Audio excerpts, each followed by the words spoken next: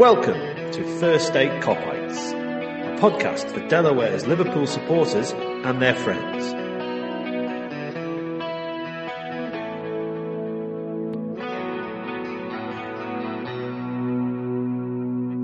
Welcome to this edition of First State Copites. It's January 24th. It's episode 20 of our fourth season. I'm Ryan. It's January 25th. Welcome, dear listener. I'm Paul, and today I'm joined by Daz, who's got his fine flag in the background, and I'm joined by Justin. Again, great to see you both. Reds suffered a really disappointing loss to Chelsea. Oh, wait a minute. No, they didn't. Sorry, I was just picking up on all of the Twitter feeds. It was a 0-0 draw, and if I didn't read that much of it, but if you read anything, this was just as bad a performance as the one against Brighton, and everything is wrong with the world. Didn't really see it that way myself, but let's go to people with more insights than I'm going to offer in this next hour. We'll see. And by way of explanation, I watched the game back and found myself getting very angry with the commentary. So apologies for what happens from here on in. This week I'll start with you, Daz. Chelsea, they're really objectionable, aren't they? The fans still suck. Still singing the Gerrard song 9 years later. Oh my God. Give me your best insights around kind of where Chelsea are, because I part of playing them is like quite a bit of history now, and I think with a following wind, I think we could have beaten them. That did not seem to be the opinion of people who may have been on this show before, or indeed quite a lot of people out there in Twitter land.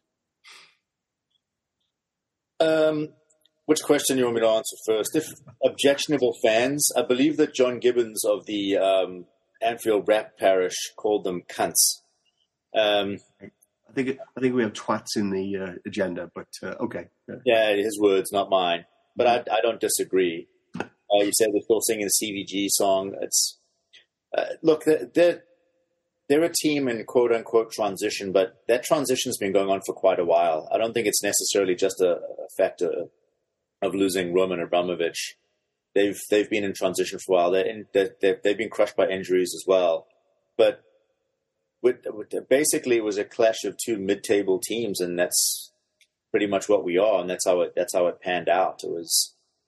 I think it was both teams were playing not to lose, and I think that the way that we set up was, at least in terms of tactically, was probably along the same lines as we did against Wolves. Now, Chelsea are a better team than Wolves. And I think for a good portion of the first half, Klopp was like, just don't concede, keep it tight. Let's make sure there's no space between, keep the space between our midfielders very tight. And you have to, Bajcetic, again, we'll probably argue about this for the next 2 months. But they put the two older heads next to him, and I think that he did a great job. Don't get me wrong. I think he has a very high ceiling, and I believe I said he was different gravy, and he's going to be you can see that he's going to be a great player, but he's still young, and you need a couple of old experienced heads around him just to guide him, and that's what happened. And we just kept it tight. You had Cody Gakpo up front, who's not quick. You had Harvey Elliott on one side of him, who's not quick. And that leaves Mo Salah as the only type of speed that we have up front. And he had three guys around him at all times because they realized there wasn't much of a threat in behind from either of the other two. So you're kind of limited to what you can do, A, on counter or B, on attack, by virtue of the fact that you don't have much rapidity up top. So I think it played out pretty much exactly as we expected it to. It was just two teams that were. There was a couple of big punches thrown, but for the most part, it was just a lot of jabbing. And I think that was, again, by design and by virtue of the personnel that we had on the pitch. Yeah. So let's explore the first half a little more, and I'll go to you, Justin, because the thing that's particularly annoyed me at the first half was the commentary. Like when the goal was disallowed, he says, VAR saved Liverpool. Like, guy was offside, right? No, I think, don't think VAR saved anybody. 22 minutes, he talked about how negative they were. 32 minutes, he said, Chelsea, 22 minutes, he said, Chelsea are playing better football by far. 32 minutes, Liverpool are really struggling. And if I, having watched it back, I think the thing we struggled with was we had no idea what formation they were going to play. And, I think I've seen a few people talk about the stats bomb data, and the formation was weird. It wasn't like a 4-3-3. It was like was it a 3-4-3 at times, a 3-2? Anyway, it was very difficult to figure out. And I think one of the problems we had was figuring out how they might play, how they might set up in that formation. So first half, Justin, tell me I'm completely wrong and Liverpool really were struggling that badly that Chelsea should have been 5 up, according to some people. Sure. They shouldn't have been. They aren't that good. We aren't that good. Like, it comes back to this, right? There are times in which you have a draw that feels like a win, which is when, you score a late equalizer to save yourself a point. There are draws that feel like losses. We have many of those this season. Yeah. There are draws that feel like draws. This was a draw that felt like a draw. Like, neither team really came close to scoring. Chelsea had the ball in the back of the net, and it's because they had 2 men offsides on a shot that rang off the post. Probably we should have handled the situation better. They shouldn't have 2 free men on the back post on a set piece, and we were a little bit shaky on set pieces. Set pieces were the only time I was afraid of Chelsea. Like, even if you go, and I know this blows past the first half, into the second half, Mudryk had a bunch of nice runs, but he didn't scare me into thinking that he was going to score. Nobody looked like they were going to score. Our best chances came from Cody Gakpo, because our only chances came from Cody Gakpo, outside Ibu's ridiculous lob that almost went in at the beginning of the second half. But, like, they didn't pose a threat. Yeah. Like, both teams posted an XG. I think it was like 1.7 to 1.1 was the worst was the model that flattered us the least, and 1.65 to 1.4 was the one that flattered us the most. I mean, that's a lot of it was just the fact. Justin, What? I've heard people say that's a big difference. It's not that big a difference. It's just not.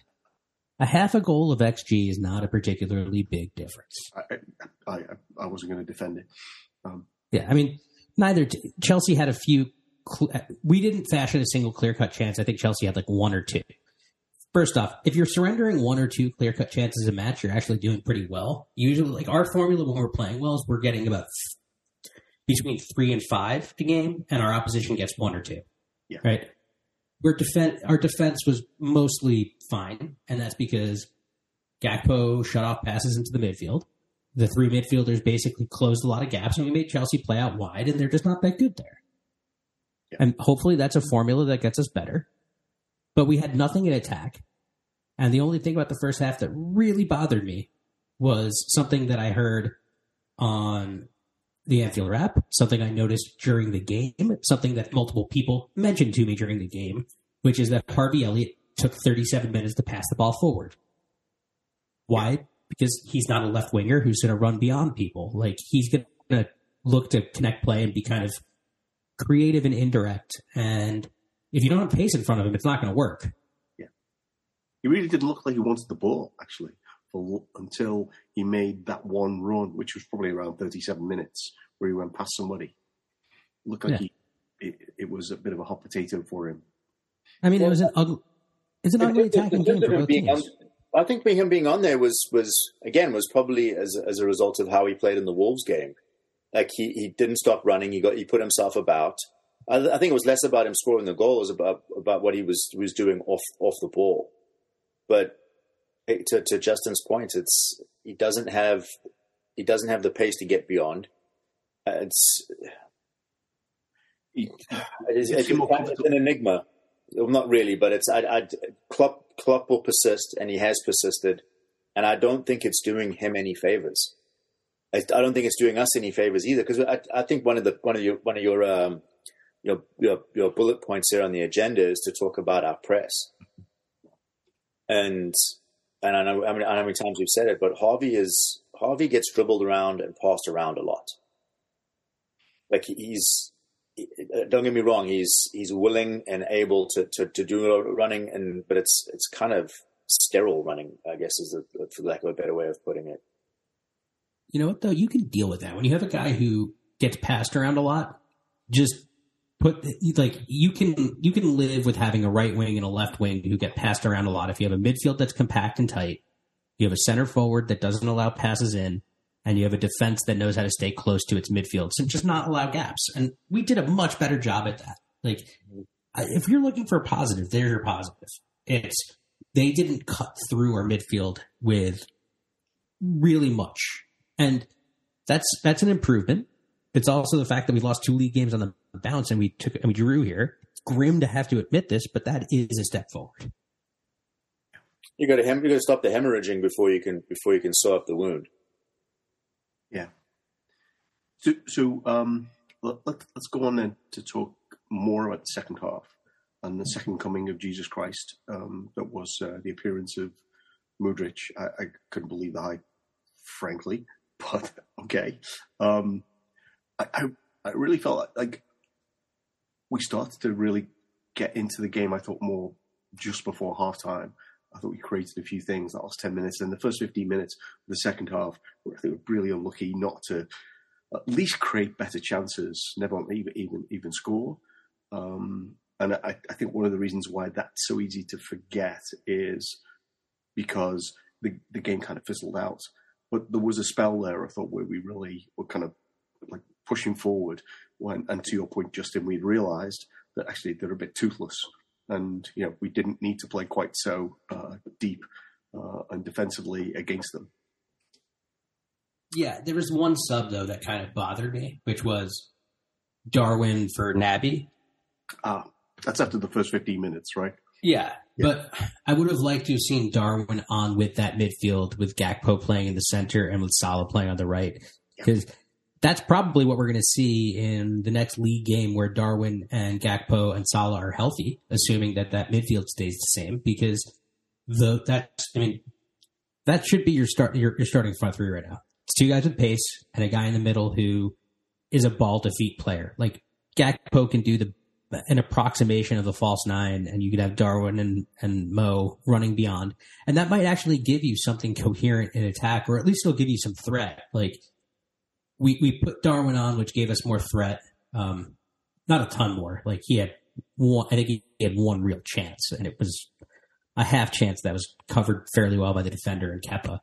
But we just need something. We're going to need to find ways to spring Darwin and Mo in behind. Like, if we don't do that, we're not going to be successful. And that's not a departure, by the way, because when we were unable to get Mane and Mo in behind in the past, there's been no joy. Like, that's how we score goals. That's what a Liverpool goal looks like: is a bunch of passing, some quick movement, and then bam, killer ball that gets into one of the 2 forwards. Yeah. No, I do think that one of the challenges that we will have until Gakpo, Nunez, and Salah play more together is each understanding what their play was. Oh, by the way, I should have said today's episode is brought to you by Lawson's, who make wonderful Little Sip, and the Sip of Sunshine, which is a heavier affair, but both are very nice nevertheless. Listen, I needed to talk about those Tory fuckers.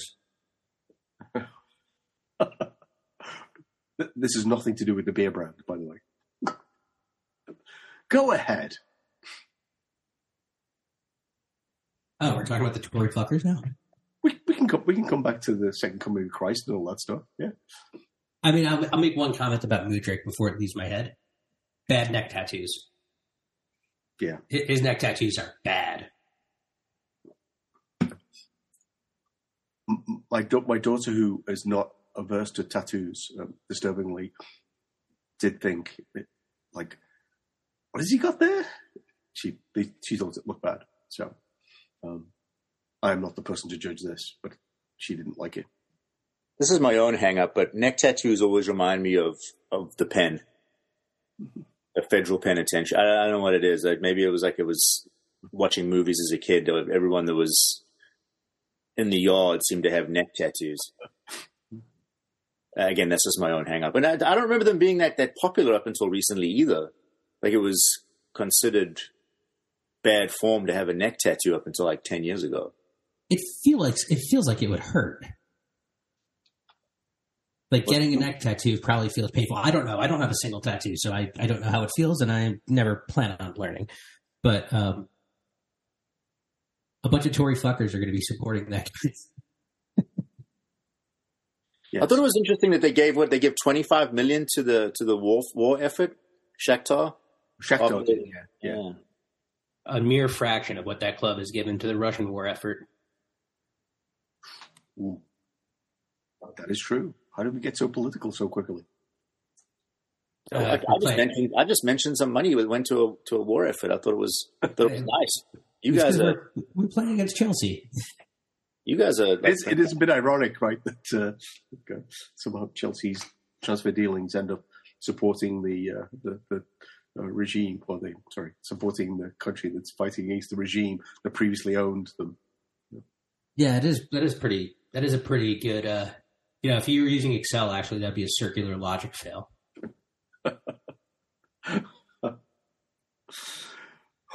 Okay, all right. Chelsea, you want to have a rant about Chelsea? Go ahead. I just don't like their supporters. Their supporters, by the way, don't deserve to be called, certain slurs, and I'm glad that the Anfield Tannoy made that very clear. And I have no time for the whataboutery about, that particular term being used, but then, how come there's nothing said publicly about Hillsborough? The answer is both need to be done, but you don't have to make it a whataboutery. What about this for this? The Chelsea supporters who chant about Hillsborough are terrible people. And I'm glad that they got kicked out of the stadium. The Liverpool supporters, apparently there were three that they were caught doing it, who used, that homophobic slur. Also bad people, don't deserve to be in the stadium. It's pretty straightforward to me, but I do find that just Chelsea supporters are very weird. Saying about Steven Gerrard now, he hasn't played for Liverpool now 7 years. What Liverpool have won the league since then? They've won the European Cup at that point as well too.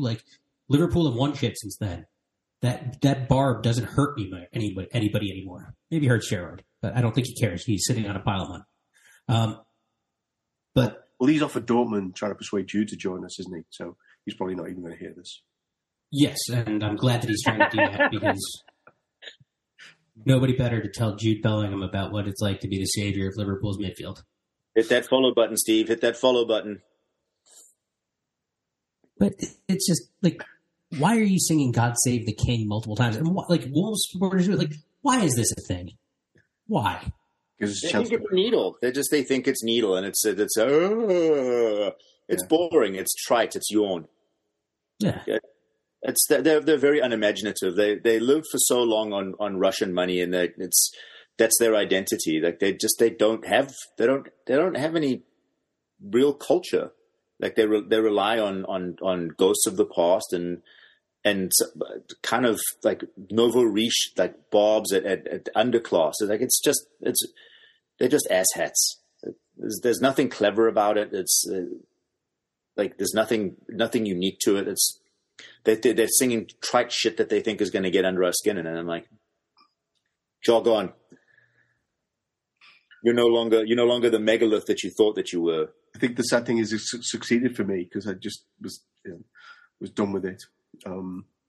Frankly, you got fired.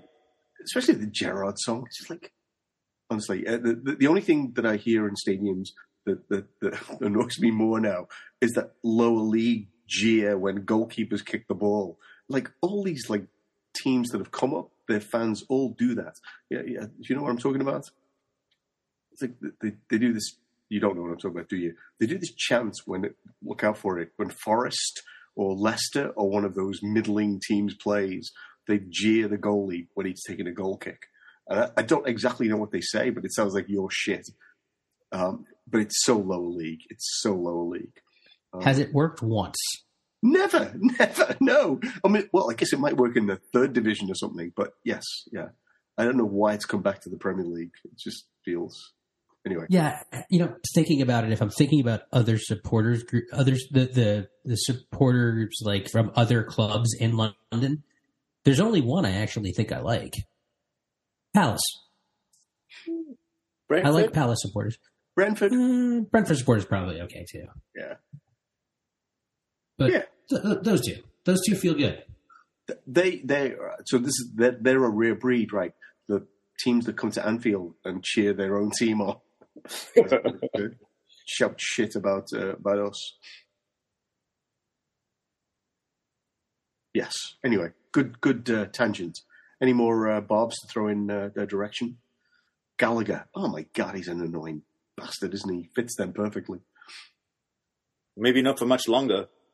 Number of bloody people that they're bringing in, he's probably going to get fired into the lumberyard here pretty soon. He's not good enough to play on their team. And they're shit. Norwich is about his speed. He can't pass a ball. That's a bit of a problem for a position that you're playing in that relies on you to pass the ball. Well, he doesn't practice enough because he's too busy falling over in my world. He's on the floor a lot. Yeah, there was nothing. Oliver was buying everything that they were selling. Like Jorginho falls over in the box, and he's like, "Oh, that's clearly a foul." That was embarrassing. The Curtis Jones foul at the end of the match was as clear a foul as you'll ever see. Would have been a free kick in a dangerous position, and Curtis Jones is the only one who gets carded out of it. Now, I believe that Sean and I had a discussion about that particular one on the our text chat thread. Tell us more. And I will say that he thought that Curtis Jones was being stupid. I enjoyed the fact that he showed a little bit of spunk and fight. Yeah, because it wasn't long after he got that, he was right over on Gallagher and wellied him into the crowd, which I was like, yeah. Sometimes you just got to do it. Well, I think that's one of our problems is like we generally tend to be too nice. Without James Milner on the pitch, we're a very pleasant bunch of people to play against. Yeah. Like Naby can get a bit gnarly every now and again. Thiago will definitely like leave someone on, but by and large, like we're not. Robbo's got some spunk to him. Not recently. I don't know if he's had like another kid or something, or he's like he's see that kick get up early to get the kids to preschool. I don't know, but he's definitely not as full of beans as he was. I miss that. Kick on Gallagher in minute 1. I said not as much. He would have done it like twice more after that. If it had been old Robbo, he would have stomped on him. Yeah, but your general point, I think, is quite accurate. Yeah, we are a team of choir boys. Yes, yeah, we don't commit enough fouls when people are running at us, unlike Rodri and the like. Well, they get away with it. We don't. True. Yeah. Like the Batchitich booking. Like what? Didn't touch him. Yeah. I mean, there was one very deserved booking for our side in that match. Yeah, James Milner. Milner acting like a free safety on Mudryk, and he had no other choice. Yeah, he was gone. I think that was a very considered move. It's like, I've got one to give, It's like, I'll use it here, right? Yeah, I remember actually when Steve McMahon was in New York, one of the things he told us was, when you know that you have 2 yellows and you need to take one for the team, you take yours, and then you tell your teammates, all right, that's mine. It's your turn to take yours. Yeah. Like, I think that's, professional fouls are professional fouls, and you just got to do them sometimes. Yeah. I have no issue. Yeah, James Milner's turned it into an art form. Some of them, like I said, I think I said it last week, he's actually kind of a joy to watch when he brings someone down because you know it's coming. And the guy with the ball knows it's coming. He's like, oh, Christ, it's going to come. And he delivers. He has the joy of being called a donkey by Leo Messi. So, you guys ever hear that story? So Messi called him a donkey in Spanish. I don't think he knows he speaks Spanish. And he didn't know that Milner spoke Spanish. So Milner talked back to him in Spanish. Was that in the first leg of that? Yeah, it was. No, I think it was actually against City when it was Milner was playing for City at the time. Oh, okay. It goes back a long way. Milner and Messi. Milner and Messi apparently have a a small beef. Well, Messi has a small beef with Milner. Milner knows who he is in the game. Well, now he does, given he wasted the last 10 minutes of that game, the 4-0 at Anfield. Like, just keeping the ball in the corner, which is one of those memorable things. We've really gone off topic here, haven't we? Any more to say about the Chelsea game? I do feel like there's some... We maybe haven't touched enough on it, or maybe we have.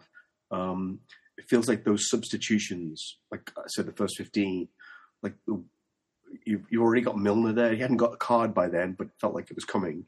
And then he puts Elliott to protect him. It just felt like, I don't know what the coaching staff were thinking with that change. Couldn't they have kept Keita on for a little bit longer until Trent was ready? Just sort of final thoughts on that.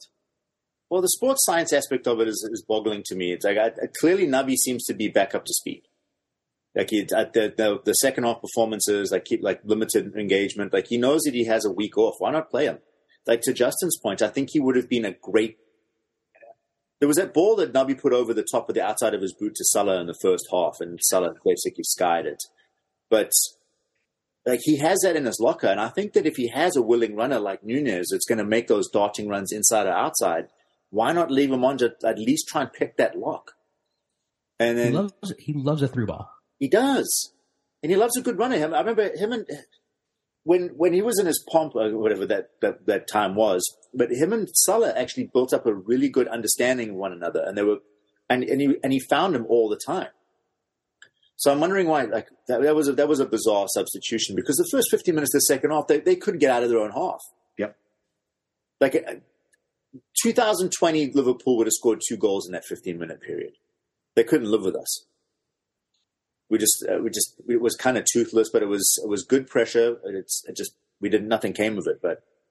And then as games seem to happen, they ebb and flow, and that ebb the other way. And then it just became, I think that their substitutions kind of changed it back in their favor, whereas we didn't have much to go to in the well. Well, Potts is a good coach, and he's not going to let that 15 minutes continue, right? I think we needed to take our chances then. And I think to your point earlier, it'd been great if we'd have brought Nunez on. And in fact, with 5 subs, and if he's only got 30 minutes, why not bring him on for those, like, from 45 to 75, I've got my math right, and then bring someone else on? Because by then he might have won you the match.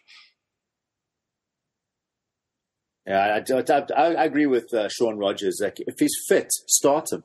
Mm-hmm. He's not sitting on a bench. He gets a full warm-up. He's ready to go, versus sitting on a bench for 45 minutes, then going into the changing room for another 15, and then you're on the bench for another 20 minutes or 10 minutes after that. Play him from the start. See what you can get. You got the benefit of a full warm-up. Like you're not being brought on to a team that's obviously like struggling for any type of offensive threat, and you're it. Like, let him build himself into the game from the jump. Yeah, it makes sense. That's my wild theory of, if he's not got minutes in him, then much better to bring him on at 45 when at least he has a chance to do a bit of warm up, and then if you have to take him off when the game's, like there's still time left in the game, great, because he's probably going to give you the maximum impact in that period. Yeah, and it's, if you have a guy who generates chaos and a guy who can serve the ball into really, really fortunate areas for a guy who generates chaos, you should probably try to go to them earlier in a game that you want to win. And, make no mistake, I really wanted to win that game. I don't like Chelsea. I don't, it's been made very clear from my comments thus far on this podcast what I think of that particular football club and its supporters. And I like beating them. And it sucks that we've now played them 5 straight times, 5 straight draws. 3 straight times it's been 0-0 through the entirety of the game. I just want to see us play them and actually see a goal scored by us in real time. Yeah. That's probably a good place to end. I'm sure there's more stuff we could talk about. We didn't touch on Gomez and Konate, which I thought was, some reasonable performances there. But maybe we'll touch on them in part 2. So we're going to end part 1 here. we've looked back at Chelsea, and we've taken on the world in terms of kind of political perspectives on Ukraine and Russia. And we'll be back to talk about the football in part 2.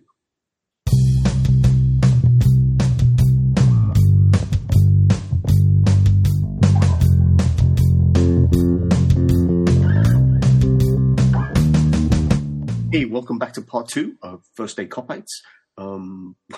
Yes, so we had a journey through the Chelsea game, and as Justin said off camera, that's a lot of stuff to talk about for a game that probably won't live long in the memory. But another game up this weekend. Interesting one. We're Brighton away in the FA Cup. Not sure we thought that we would actually be in the fourth round of the FA Cup, but here we are playing against a team that where I think it's fair to say turned in our worst performance in, pick your number of years, but it's been a long time that we played that badly. Brendan Rodgers, where are you now?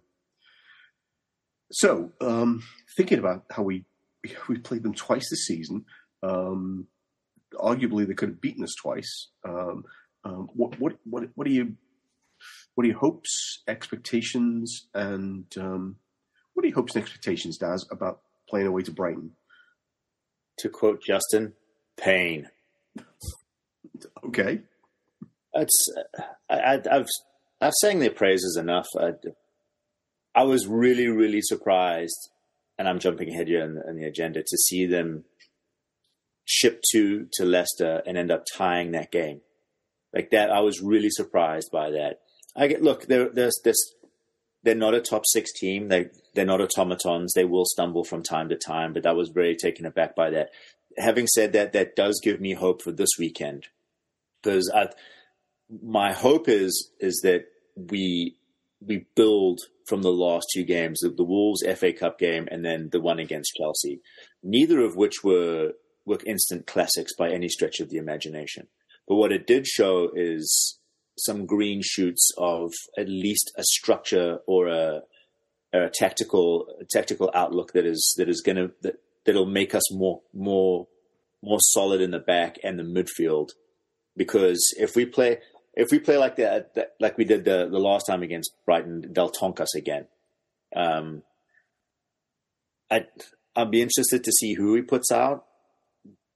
Look, I think it's a blessing and a curse that we only play once a week for like the next 3 or 4 weeks, because we seem to do better when we have 2 a week. There's more fluency. We seem to get up to speed a lot more quickly if we're playing more games.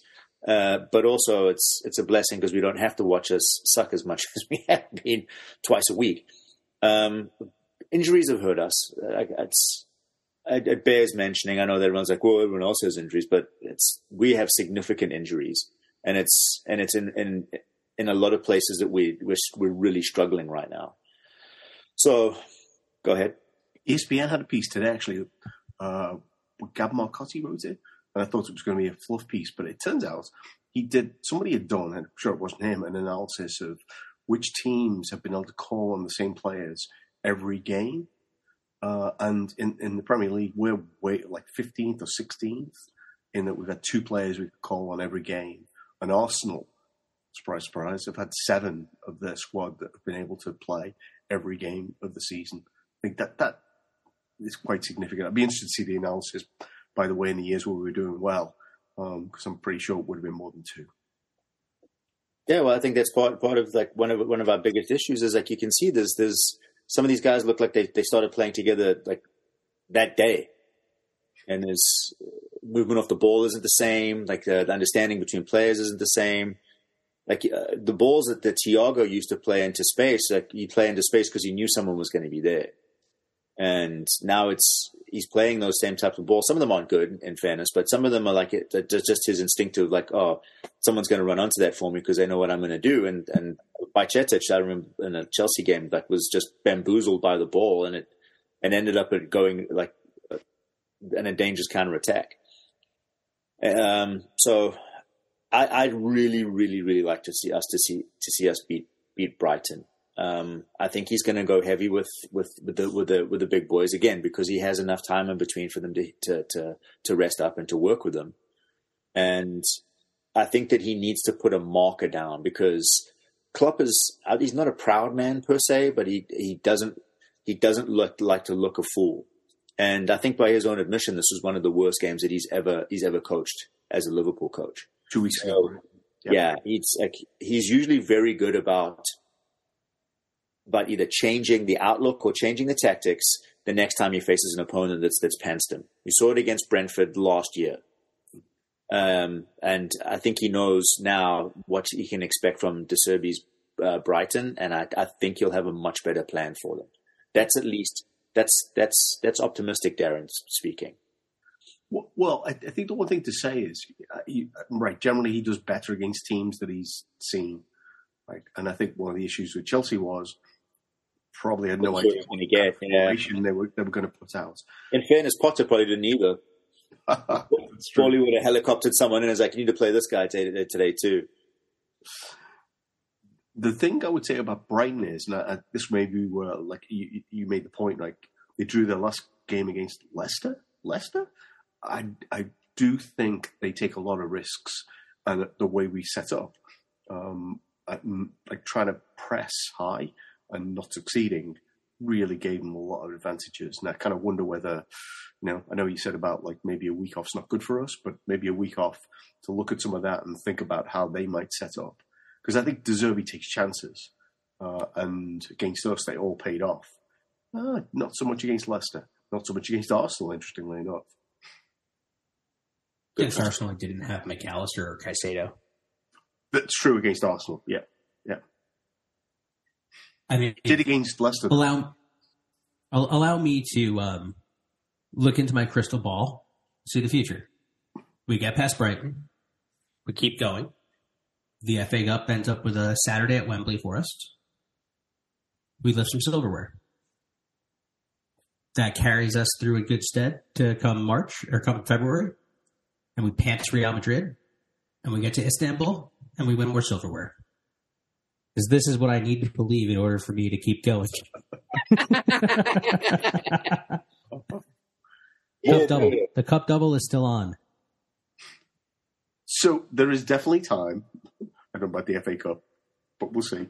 There's definitely time for us to kind of get back into some kind of groove and get some players back, like Diogo Jota, that would make playing Real Madrid to begin with much easier. Yeah, I mean, look, I would love for either one of Brighton's two midfielders to be coming in our direction as a full-time player, be it McAllister or Caicedo, even though Caicedo is the one who seems to be more likely to move right now because he didn't just sign a long-term extension, whereas McAllister did and is going to cost... I think McAllister is going to be an extremely expensive player that Real Madrid are going to buy. Like, I think McAllister's a wonderful footballer. I think Moises Caicedo is a great footballer, too. I would take either one of them in a heartbeat. But they play for a side right now that it's Brighton. Like, they're good. They're overachieving what they should be. This will probably be their best season for a while. Right? Like, they're going to be a comfortable mid-table Premier League side until their bones get picked apart and if they can keep up their good recruiting, then they'll be fine. But if they go the way of their arch rival, Southampton, they won't be. Yeah. I think part of their issue might be going forward that they need some sap to buy the players that didn't work. And Everton are no longer in a position to buy any of those people. So, yeah, but I think we can beat them, right? Yeah. We've beaten Manchester City this season, right? We have the talent and ability to beat teams. We just haven't been consistently on it. But sometimes it's going to take a while for us to fix all of our issues, but sometimes there is a switch that's flipped. And hopefully this game is the switch that's flipped. But I do have one particular fear, which is that Klopp will try to use this game to either play Henderson or Fabinho to get them to play out of the funk that they're both in. And I don't think that either one of them. I don't think that they could do it together. I think you can get away with playing one, but not the other at this point. I think Klopp's biggest mistake this year is the trust, because he keeps going back to them and keeps going back to them. It's like, you guys can play your way through this. You've done it before. And I think that I think Thiago came out and said so much. It's like we had our hands on everything and then it just disappeared. And he said, we haven't fully recovered. Like he came out and said it. And he's putting voice to what we already knew. But some of these guys are mentally shot. Some of them are physically shot. Some of them are both. Both, yeah. Like Henderson might be physically shot. I don't know if he's mentally shot. Oh, so there was an interview he did. I don't know when he did the interview. It was after the World Cup. And it got reported last week. And this is like secondhand. But the gist of it seemed to be, based on the reporting I saw, that he said he'd really found it hard to lift himself after the World Cup. And after the season he'd had, and then the World Cup. Which would explain why he looked so chippy against whoever it was he played for England when he played for England. And does not necessarily look like that guy. So, well, I know we got Mo Salah on the agenda. I think maybe that you can lump him into that too, because I don't think he ever came back from the Africa Cup of Nations. I think that's partly true. I also think that we've been just doing really weird shit with him. Yeah.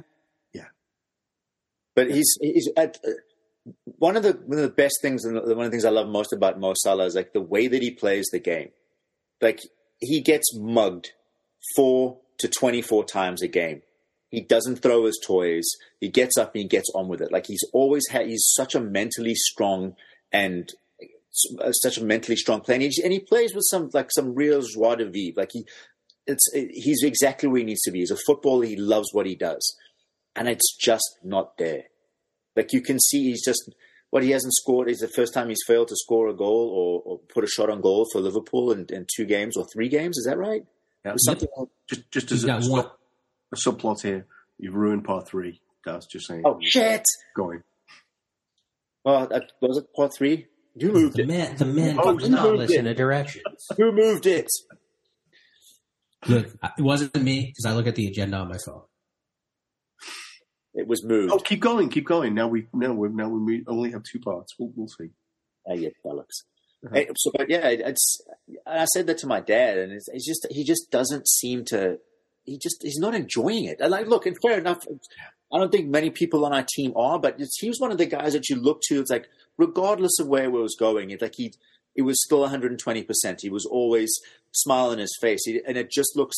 He looks quotidian, is the best way I can put it. He just looks like every day. Like it's not much. Yes. And look what's going on around him. I'm not. There's a ton of people with a ton of shit to say, and I think that anytime you go into social media when things aren't going your way, there's always blame. There's always scapegoating. There's always like the agenda bunnies that like they just pick up on one thing and that's what they hammer home without any type of context. Like it's just like, well, there's this and this, and look at this statistic, and like he's shit right now. Like, yes, we know he is, but there's reasons for it. Like at least note what they are. There was a piece in like yesterday's Athletic. Oh, anyway, it came out the last couple of days. When I think it's Mark Carey, who's the stats writer for Athletic, did a piece on Salah. And I think it was kind of good news and bad news. And I think the bad news is he's underperforming his XG in a way, less than he was at the end of last season, by the way, but not typically how he's done through his Liverpool career. But the kind of good news was that part of his low scoring is he's actually not getting as many chances. And that feels like it's fixable. So you put those kind of 2 things together, and it doesn't feel like he's in quite the same place as he was second half of last season, where I think he was struggling with everything that happened to him. I buy that. I definitely think that we're not helping him with our setup. Like, he's so wide and he gets no support, and he's playing down a right side that's constantly getting destroyed. Like, I get it. It makes sense. He has to start deeper to help out. And we're just not getting the ball into anybody in good positions. Plus, also, we play everything to funnel it to Darwin at the moment. Yeah. Well, I mean, the sort of the humorous thing in this is, right against Chelsea, they were trying to funnel it to him, but Chelsea knew, like, we just have to mark this guy because those are the 2 people running past us. Right? Yeah, zero offensive threat outside of him. Yeah. But I like Cody Gakpo, but the extent to which he is allergic to running in behind is kind of funny. I mean, it's not his game. Yeah. It's again, it's like I guess we can go down that rabbit hole of hate. It's like, mate, he's been parachuted into a team that's by and large in disarray. He's been asked to play a position that's not his favorite position or his position, period. And you're expecting him to fart out pixie dust. It's like, give him a second. Like, think about Robbo didn't get a game for 4 months until Moreno got injured. Klopp. This isn't generally how Klopp likes to do things, but needs must. Like hands and pumps and all that. I think if he scores one, you'll go on a bit of a tear. And again, it depends where he plays. And I'd be interested to see. And I think I said this in our group chat. I don't think Klopp is going to change the formation or at least ostensibly what the 4-3-3 is supposed to look like for him, because that's what it's tried, true, tested, and that's what the players understand. If he's asking them to go 4-2-3-1 or 4-1-2-3 or whatever the hell it is, he doesn't need to add any other ingredients to a batter that's already struggling to rise. Oof, I pulled that off. Yeah. I mean, I'll give you another analogy. Cody Gakpo is like a Marine being dropped into a hot landing zone in Vietnam. You're just taking gunfire immediately. I did not pull that off. I'll give you a half an hoorah. Thanks. I recently read a book about Hue in 1968. It resonated with me. I'm glad I got one of you. Yeah, the Marines would generally set up to fail in that scenario. Okay. So, having said all that, feel free to sneak in your Caicedo transfer rumor. You're getting worse than Sean, actually, Daz. Just saying. Let's go. It's been a slow day. Leave me alone. Let's go for. So, in order I was there. I sank my teeth into it. Affect this rising dough. Was that what it was? Yes. Yeah. How would you construct the team? With dough? with Moses. I'd part the Red Sea. Hey, there was a softball. Fuck you guys! I told you to do a slow day. It was a softball. Well, hopefully he doesn't part the Red Sea this weekend, the bastard. But anyway, if so, we're talking about Caicedo now, not the Reds. Well, we wear fuck it. So if we look, I'd love to get Moses Caicedo. I think that he'd be a perfect substitute for Fabinho. The thing is, he can play on the left, he can play on the right, or he can play that sixth position. So I think that Brighton's asking for silly money because they can. Bowley money is involved in this. That makes it. I think this might be too rich for his blood. If they're asking for 100 million, I thought that the cheeky part of it was, and this is like the bullshit rumor that I floated to you guys, is that they said for the low price of £0, we'll take Ox off your hands right now, but only right now, and we'll give you nothing. So it's why not? Like a lot of their players are in high demand. Well, not a lot of their players, but some of their best players are in high demand right now, and they're flying high. So why not shoot for the stars? You can't blame them, but it's cheeky. I think that Caicedo will probably end up going. What's he like? He's on some astronomically low amount of weekly. £3,500 a week. 3,500. 3,500. Sweet God, yeah. So he's gone in the summer. Someone else is going to.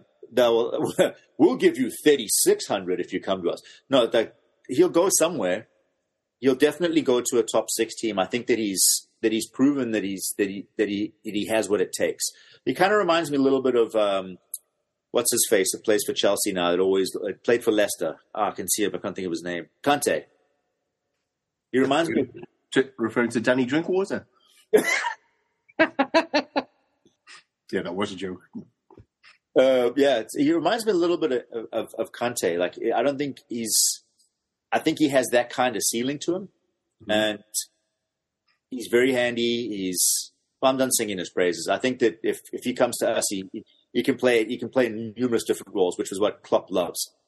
He can do the Genie thing. He can do the Fabinho thing. He can probably even do the Hendo or Thiago thing. Maybe less flair than Thiago, but he can fill that role. Yeah, I mean, I will caveat this by saying I have no faith or thought that we're signing a midfielder between now and the 31st. I just don't think it's going to happen, even though like it absolutely should. Like we should buy a midfielder, but I would take Caicedo in a heartbeat. Really good player. Like he's pretty powerful. He's not huge. He's not small. I think he's about 5'10". He's really strong. He can run all day. He's good technically. He's nasty. He snaps into tackles. Like, I want players like that. We used to have midfielders like that. I want those again. And if we're going to start rebuilding the midfield, it's got to happen at some point. A player like him really, really, really, it's a signing that would, put a rocket up the ass of, I think, a bunch of players in our squad to up their game because there'd be more competition. Because I mean, that guy is not going to come in here and decide and be like, "Yeah, I'll wait for my opportunity." No, he's going to take it immediately. Mm-hmm. So that's what he's done at Brighton. That's what he's going to do wherever he goes. He's going to be playing for a perennial Champions League team for the next 5 to 10 years, and I'd like it to be us. Late breaking news: apparently, Sky Sports have just reported last couple of hours. But Arsenal are prepared to bid $75 million for him. It'd be a great signing for them, and I really hope it doesn't happen. Yeah. So, and he's only 5'10", and I do think one of the points we made about the Chelsea game was like we have a very small lineup. I know Bajcetic is supposed to be 6'1", but do we really think he's 6'1"? Anyway, to be fair, 5'10" is taller than both Naby and Thiago by quite some bit. Which presents us with some issues when we don't have Fabinho and Henderson on the field, right? Mm-hmm. Or Virgil. Yeah. And Gakpo, who pretends not to be 6'4". Damn it! I really hope he doesn't go to Arsenal. That would be not great. Yeah. But do you know if this source, Paul? Do you know if this source is reliable? Sky Sports was the source. So maybe. So possibly reliable. Well, Sky Germany are saying that we're in the box seat for Bellingham, so I fucking hope they're reliable.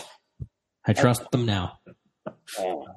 Maybe Sky Germany's more reliable than anyway. It feels like a lot of eggs. Like I know that we got to go, but like that Bellingham just seems like a lot of eggs in a basket that doesn't seem to have a very stable bottom right now. It's. We should be doing other stuff around it. Like think like Arsenal's picked up 2 or 3 players. They got Trossard for a song. They got some other kid from picked up a young center back. Yeah, Polish defender. Yeah. And now they're making moves. Like they're being very un-Arsenal like. I mean, it's coming back to bite us in the ass because like I think the criticism of our transfer policy that I agree with is that we generally recruit well and get things right. We just don't buy enough of them. And I feel like we're really in that spot right now. I don't think we've ever recovered from essentially the pandemic and the model of we sell all these players, we generate enough to bring in the players we need. We've just not been generating. We talked about this before. Like we would have got way more for Origi had there been no pandemic, as an example. No, we got something for Origi. But Naby Keita is our most expensive. Right, good point. Yeah, we got something. Yeah, Naby Keita is our most expensive midfield signing, and he's walking for free. Yeah, bad management. Free. I do think that's a pandemic thing. That this is because we haven't been able to spend. So there's 2 things here. I know there's a lot of stories going around about us trying to sell Kelleher and Phillips to generate funds for Bellingham, which feels what is playing fair? maybe a nice dinner for his dad. I don't know, something like that. The other issue I think we have, and I've not explored this, but I have seen people comment on, are the balance of our squad and the number of homegrown players. Yeah. We actually, one of the reasons, I mean, so Klopp talked about how we're going to have to wait till the summer and kind of move things along because we've got Keita, I don't know, Chamberlain, whoever else.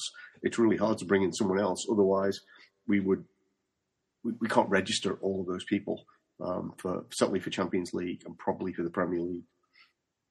Yeah, I mean, I think another big problem you know is you just named Keita and Chamberlain. Like, those are two guys we bought with the intention of them being huge parts of our midfield, and for varying reasons across the both of them, it hasn't worked out. Now, obviously, Naby's worked out a bit more than Ox because of the fact that there's a lot more left in his tank, whereas Ox just looks like his days of being a footballer at the top level ended 3 years ago. Like, those two not working out and us not cutting bait on that, it's a huge part of our problem. But you have to have someone to buy. I think that's the issue. And the pandemic hurt so many teams. You know, I kind of joked before about Everton signing Morpay, but it's like, that like Brighton got very lucky to find someone to take him off their hands. Didn't Chelsea spunk a lot of money on players for Frank Lampard in that period? They could. They had a transfer ban. Oh, well, they bought some people before the transfer ban. But Pulisic. Yeah. Like, the entire idea behind why they appointed Lampard is because he did a decent job at Derby with young players and was kind of tactically malleable. But, his managerial development sputtered very quickly because it turns out that he's neither particularly talented nor particularly insightful as to how to develop players. Well, Justin, no. I mean, he got them, though. I was feeling particularly low after the game, and I watched Toffee TV. Oh, wait a minute. I watched Toffee TV last night, and somebody literally said on Toffee TV, Frank got us. It's like, got what? Exactly, because... Anyway, so he might be a terrible manager, but... Yeah. Bring back Big Dunk. I feel like that. I'm sorry, I'm just lost on the thought of watching Toffee TV. I mean, the only Everton so much better about us. The only Everton content that I really choose to take in is Pepper Mills. So she's up for the job. I think she's sung her resume. I'm super excited for her next song in the recorder section. So Pepper Mills is the best. I would encourage people, if you're feeling bad about the Reds, to take a glimpse on Toffee TV, because it's like, oh my god, like, I think we're in bad shape, boy. Yeah, some things we haven't covered, but let's do one quick thing before we're done. Sean very helpfully sent out some graphic that in the 38 games, I guess between the end of the 2018-19 season through like most of the 2019-20 season, we actually got 110 points in 38 games. I don't think we've considered that for long enough. That is just unbelievably good. Well, best team I've ever seen. Yep, by far and away. Yeah. I grew up in the 80s. Yeah, no, I couldn't agree more. Feel like we're privileged, rather than, as Sean was suggesting, we should feel sad about that. Feel privileged that we were able to witness that. And I don't get the feeling sad about this, because, look, aside from my love of this particular team, I root for some just diabolically badly run sports franchises. And you can't take for granted winning, because guess what? In reality, even if your team is really, really, really good, you're going to end up more seasons disappointed by how it ends than you are going to be overjoyed by how it ends. Yeah. And I think you just have to take that into account. Just go with it, because you're going to lose at points in your life. Like, you're going to lose at points in your life when you're watching sports. You're going to lose at points in your personal life. You're going to lose it, and in the end, you'll lose because you die, right? So just appreciate what's going on while you're living, and appreciate the things that are like truly outstanding that happen that you get to be a part of, right? All of us who are Liverpool supporters got to be a part of that, right? We got every single week, like you remember that feeling of basically nothing that you could wait for besides when do we play next, right? Not like right now where I want to watch every game hiding behind my couch, but like, when do we play next? And I want to get that feeling back, but like, I don't sit there and long for it with the idea of, look at how great it was and now it's gone. I look at it at the feeling of, look at how great it was. That was awesome to experience. I'd love to do it again. Up the existential crisis, Reds. Woo! Sorry. Can't beat that. Cannot beat that. Nope. So you're not getting this anywhere else. Geopolitics and philosophy, and hopefully the Reds can beat Brighton this weekend. Justin. Cup double. Thank you so much. Daz. Thank you too. No part 3. We will be back next week. If you enjoyed the podcast, please share it with a friend. Follow us at First Aid Copites on Twitter. We only tweet and retweet from sources we think are credible. Finally, music is courtesy of Hypnotic. They're a Welsh electro-pop band, and you can find them at https://hyperfollow.com/hypnotic. Hypnotic is HYPENOTIC. Thanks so much to them.